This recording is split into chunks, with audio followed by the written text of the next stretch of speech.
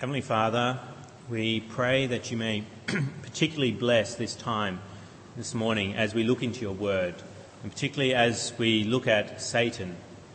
Lord, he would not be happy with what is going to happen here this morning, and how we're going to look at what your word says about him and be warned so that we can be self-controlled in our lives. Lord, we pray that you may indeed deliver us from the evil one this morning.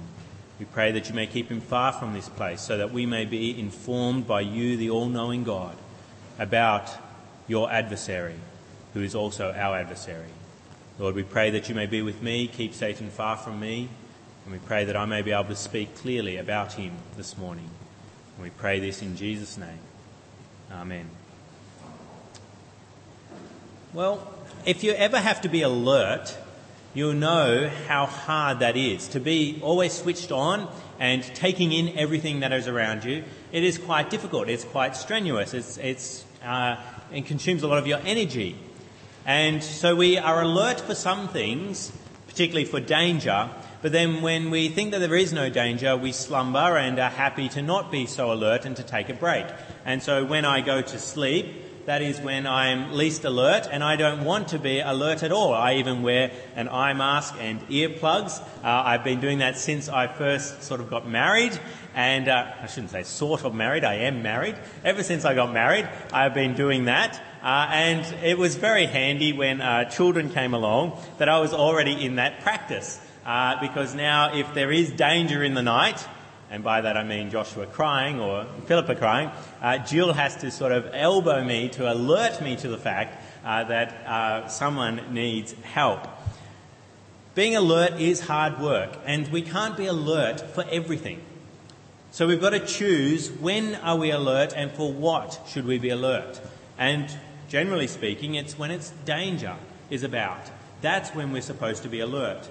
And Peter, the apostle, gives us instructions here in 1 Peter chapter 5 about when we should be alert and who we should be alert to.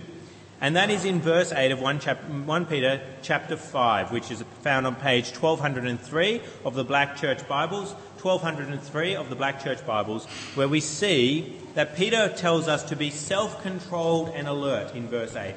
Be self-controlled and alert, and then he tells us why. Your enemy, the devil, prowls around like a roaring lion looking for someone to devour. Why should we be self-controlled and alert, according to Peter? It's because of Satan. Why? Because Satan is dangerous and can seriously hurt us. And so Peter is giving us wise counsel here that there is a danger in our lives and we need to be alert to that danger. But you may be saying, well, okay, that's Peter's opinion, but how dangerous actually is Satan? How dangerous is the devil? And that's what I want to look at this morning. I want to work through verse 8, just verse 8 this morning, and look at how dangerous Satan is, because I think Peter gives us good reasons, good and valid reasons, to be very much aware of who Satan is and how dangerous he actually is. Firstly, you can see my main points on the back there. You can see all the reasons why Satan is dangerous. But my first one is that the devil is an enemy. And we see that in verse 8. Be self-controlled and alert. Your enemy, the devil, prowls around like a roaring lion looking for someone to devour. We have to recognise that Satan is not the friendly creature that is often depicted on greeting cards. You see it like Valentine's cards and things like that these days, as this little red creature with a pitchfork and a big smile on his face. He is not friendly. He is an enemy. He is an adversary. The word there in the Greek is the word that is usually used for someone who is an accuser, someone who has a plaintiff in a courtroom situation. The enemy, the person who's on the other side of the room that is bringing a charge before a judge against you. And we see that Satan does indeed display that in other parts of the Bible, particularly in Job, that passage that we just had read to us. Satan is there before God, and what is he doing? He is being an accuser towards Job. He is accusing Job of only being a servant of God for what he can get. That's what he says in Job 1:9. He says, does Job fear God for nothing? Job only likes you, God, because you give him so much.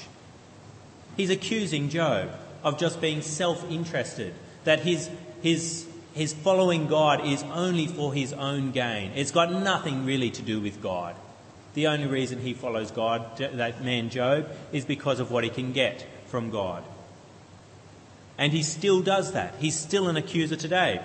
Revelations 12:10 says about Satan, it says, the accuser of our brothers who accuses them before God day and night. He accuses Christians, our brothers, before our God day and night. He has not accused Job in the past, and that was it. He is no longer an enemy of anyone. The story with Job proves that, Satan, you've got nothing on my people. And so Satan's gone away, and he no longer accuses anyone. No, he is still an enemy. He's still accusing people day and night before our God. So Satan is indeed dangerous. He is an enemy, and he's the enemy of many. And not only is Satan an enemy, Satan is your enemy. You might think, oh yes, he's somebody else's enemy, but he's your enemy. And that's my second main point this morning. The devil is your enemy, and that is shown to us in verse 8 as well. It says, be self-controlled and alert. Your enemy, the devil, prowls around like a roaring lion looking for someone to devour. The devil is the enemy of many people. He's the enemy of God, and he's the enemy of everybody on this planet. He's a particular enemy of Christians, but he's a particular enemy of, basically, if you're a human, he wants your destruction. He is out for everybody. And so you cannot think, oh yes, he's an enemy, but he's not my enemy. He's the enemy of other people. He's got no beef with me. No, he is your enemy. If you are a human being, you are an enemy of Satan. And he wants you. And if you're a Christian, he is particularly after you. That passage that I said in Revelations 12:10, he's the accuser of our brothers. He is indeed your enemy. You might say, oh, surely not. He's got nothing really against me. Satan's not my enemy. If that is what's happening in your head right now, that you think that Satan's not your enemy, understand that that is the voice of Satan. That is a lie that is told to you, because Satan is indeed dangerous because he is a liar. And that's my third main point this morning. The devil is a liar. And that's shown to us in verse 8 as well, although you may not quite see it in your English translations. It says in verse 8, be self-controlled and alert. Your enemy, the devil, prowls around like a roaring lion looking for someone to devour. That word devil in our English language, in the original Greek and the Hebrew word is Satan in the Old Testament. It means a slanderer, someone who is an accuser but slanderously accusing people. He is a liar, and liars are dangerous. You should never underestimate somebody who lies. You cannot tell what they're saying and whether it's true or not. And so if you are hearing that Satan is not your enemy, and you shouldn't be hearing about Satan at church, when you come along to church, it should be about other things that you hear about, not Satan. That's too nasty and not something that I need to hear about. That is a lie from the liar himself, the father of lies, as John's Gospel tells us. You have to be careful. You have to know that he is indeed dangerous. He tells you lies about doctrine all the time. He will tell you that Jesus Christ has not come in the flesh. He will tell you all kinds of lies about Jesus Christ. He will tell you that you don't need to worry about Jesus and his gospel. You don't need to worry about repenting. You're not that big a sinner. You don't need to worry about putting your faith in Jesus Christ, because you don't need someone to take away your sin. You don't need a substitute for you. You don't need blood to be poured out to cleanse you from unrighteousness. He tells you lies, and he will actually even use you to tell lies to other people. He is still active even in the lives of Christians. And so often I can hear his lies coming out of my mouth.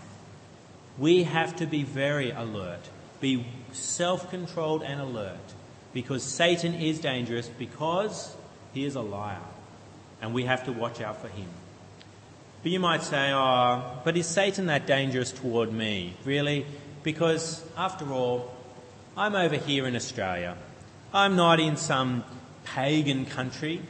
I'm in a Christian country here in Australia. And I'm in Sydney, where we're the blessed country. We're the lucky country. We're the one that God favours because we have such a great economy. When the rest of the world is going down the gurgler, we are so blessed here. Satan doesn't come over here. He may be my enemy, but realistically, we've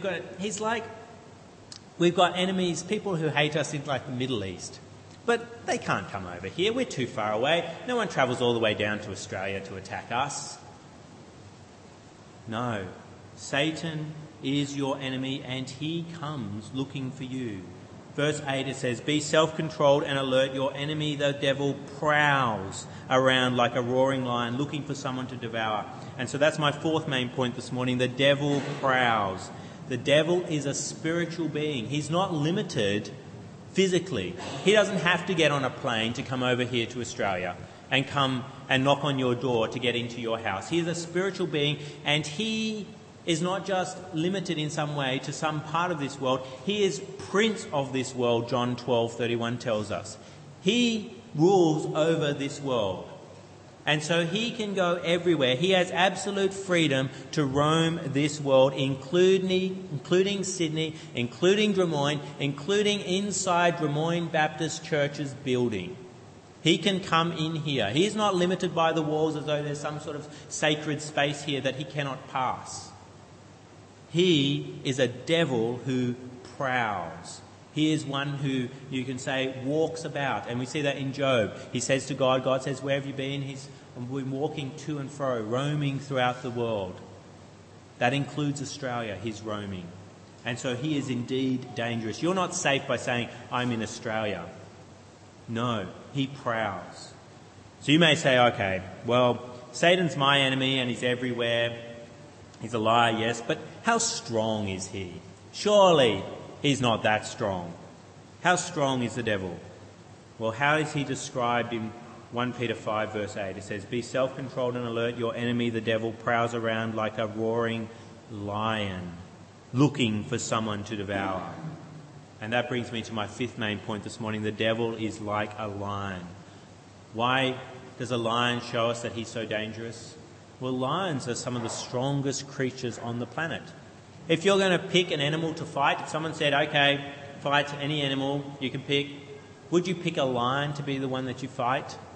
I'd pick something like a mosquito or a fly. That'd be best. You don't pick on a lion. A lion is a dangerous creature. It is a strong creature, one of the strongest creatures on the planet, and one of the most vicious. It's got teeth, it's got claws. It's a dangerous creature. And so you should never underestimate Satan's power. He is your enemy. He can roam everywhere and he has power. He is dangerous with his power. Just consider what he's done to this world with his power, with his lies. He's brought all of the human race by tempting Adam and Eve. He's brought all of the human race down. He has caused them all to fall under the power of sin and himself. He has brought the whole of creation into frustration by the sin that has been unleashed in this world through his tempting. He went after Adam and Eve in a state where it was possible for them not to sin. Now think about you as a fallen creature. You are moving in the direction of sin all the time. Now what makes you think that you can take on Satan? If Adam and Eve couldn't take on Satan in the garden with the possibility of not sinning, and yet he still won. And we should see that even with someone like King David in the Old Testament. He tempted King David to take a census and he did it. This is someone who was exalted and God was with him. The Spirit of God was upon him. And yet Satan won when he went head to head with David. And the amazing audacity of Satan and a demonstration of his power is, who does he also try to take on when he's here on earth? Jesus himself. Think of that. Satan actually went head to head with Jesus. That shows how strong he is, how powerful he is, that he actually would tempt Jesus while here on earth. Satan is indeed dangerous because he is like a lion. He is strong. But you may then say, okay, but is Satan really coming after me earnestly? Does Satan really not like you that much? Surely you're small fry in the grand scheme of things. I mean, there's so many people on the planet that really Satan's not going to come after me. Well, we've got to remember that Satan is not just a lion, but what does it say about him in verse 8? Be self-controlled and alert. Your enemy, the devil, prowls around like a roaring lion, And that brings me to my sixth main point this morning. The devil is like a roaring lion showing his territory. When do lions roar? Well, firstly, they roar to demonstrate their territory, to keep people away, say that this area is mine. And if you're sharing the gospel faithfully with other people and seeing people go out of Satan's kingdom into Christ's kingdom, do you think Satan won't roar about the fact that you are going into his territory on a regular basis and bringing people out of his territory into yours? He's going to get very angry. Every time you go over and share the gospel with someone, you're walking on his ground. And that is something he does not like. And he roars about it. He roars. He will stop people going into his territory by his roar towards them. And we even see that with Paul. Paul was limited by Satan in his missionary endeavours. In 1 Thessalonians 2:18, he says, For we wanted to come to you, certainly I, Paul, did again and again, but Satan stopped us. Satan stopped Paul.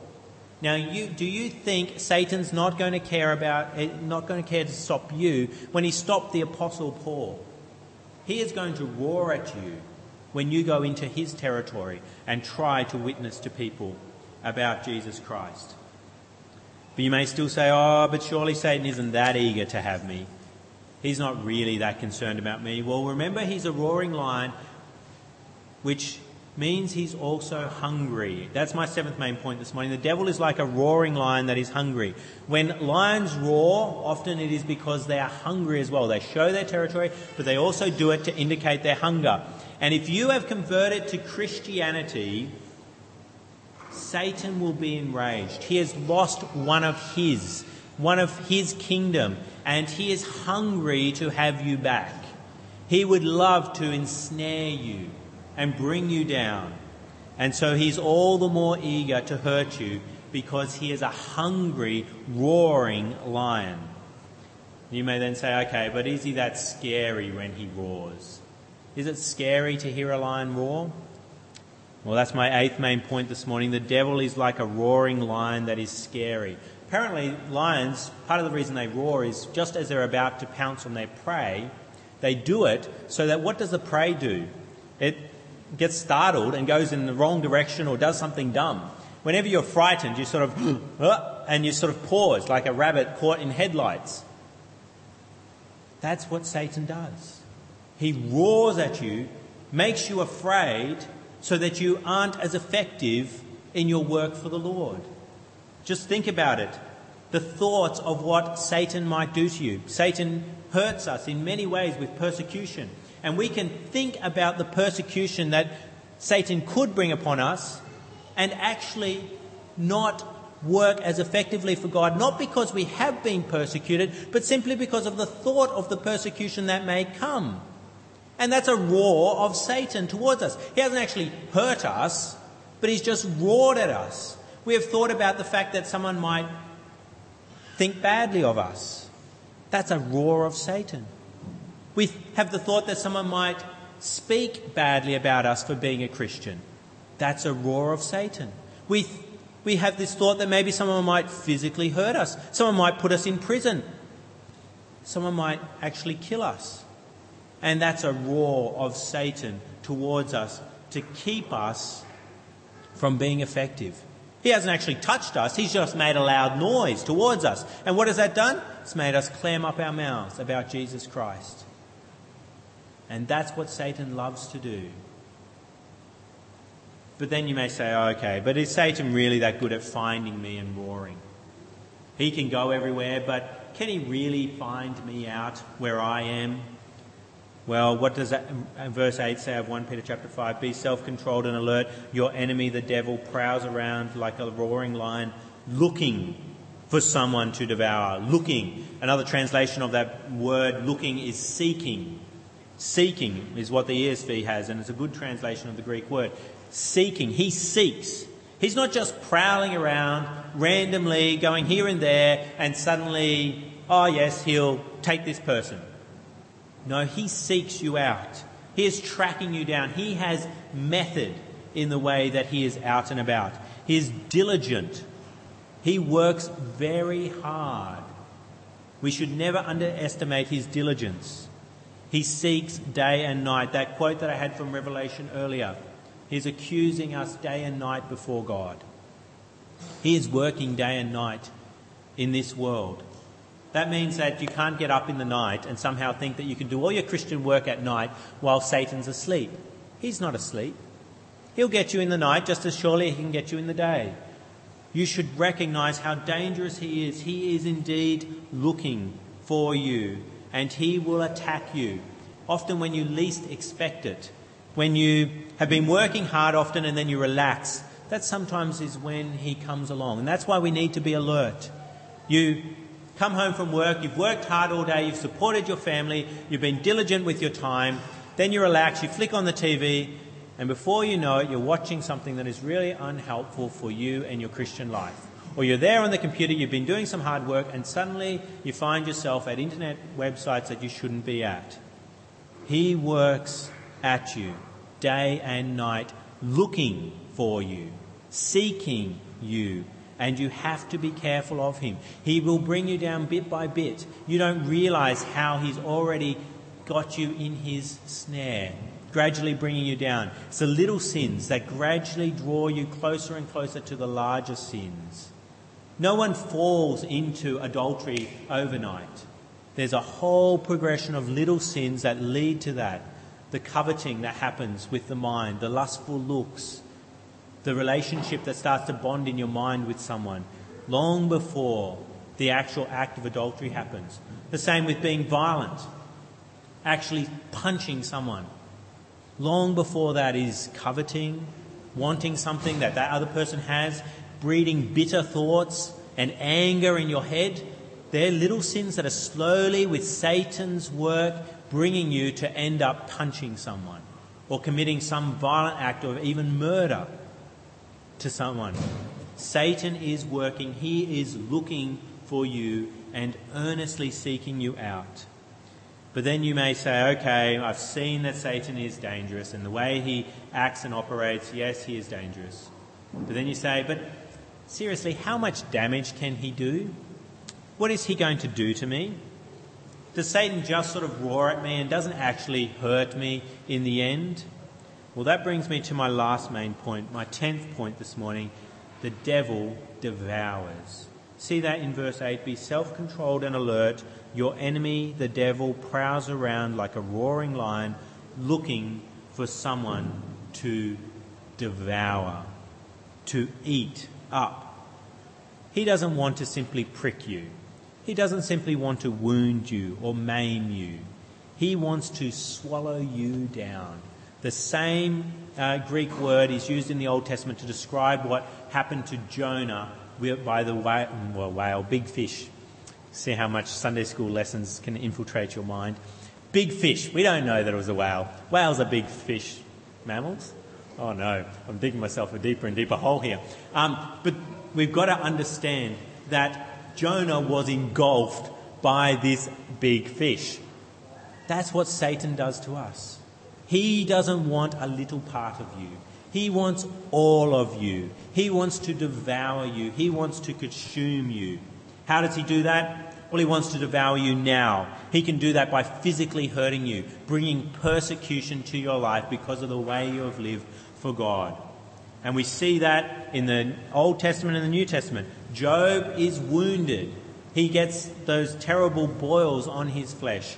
We see that a demon-possessed man in the New Testament cuts himself regularly with stones.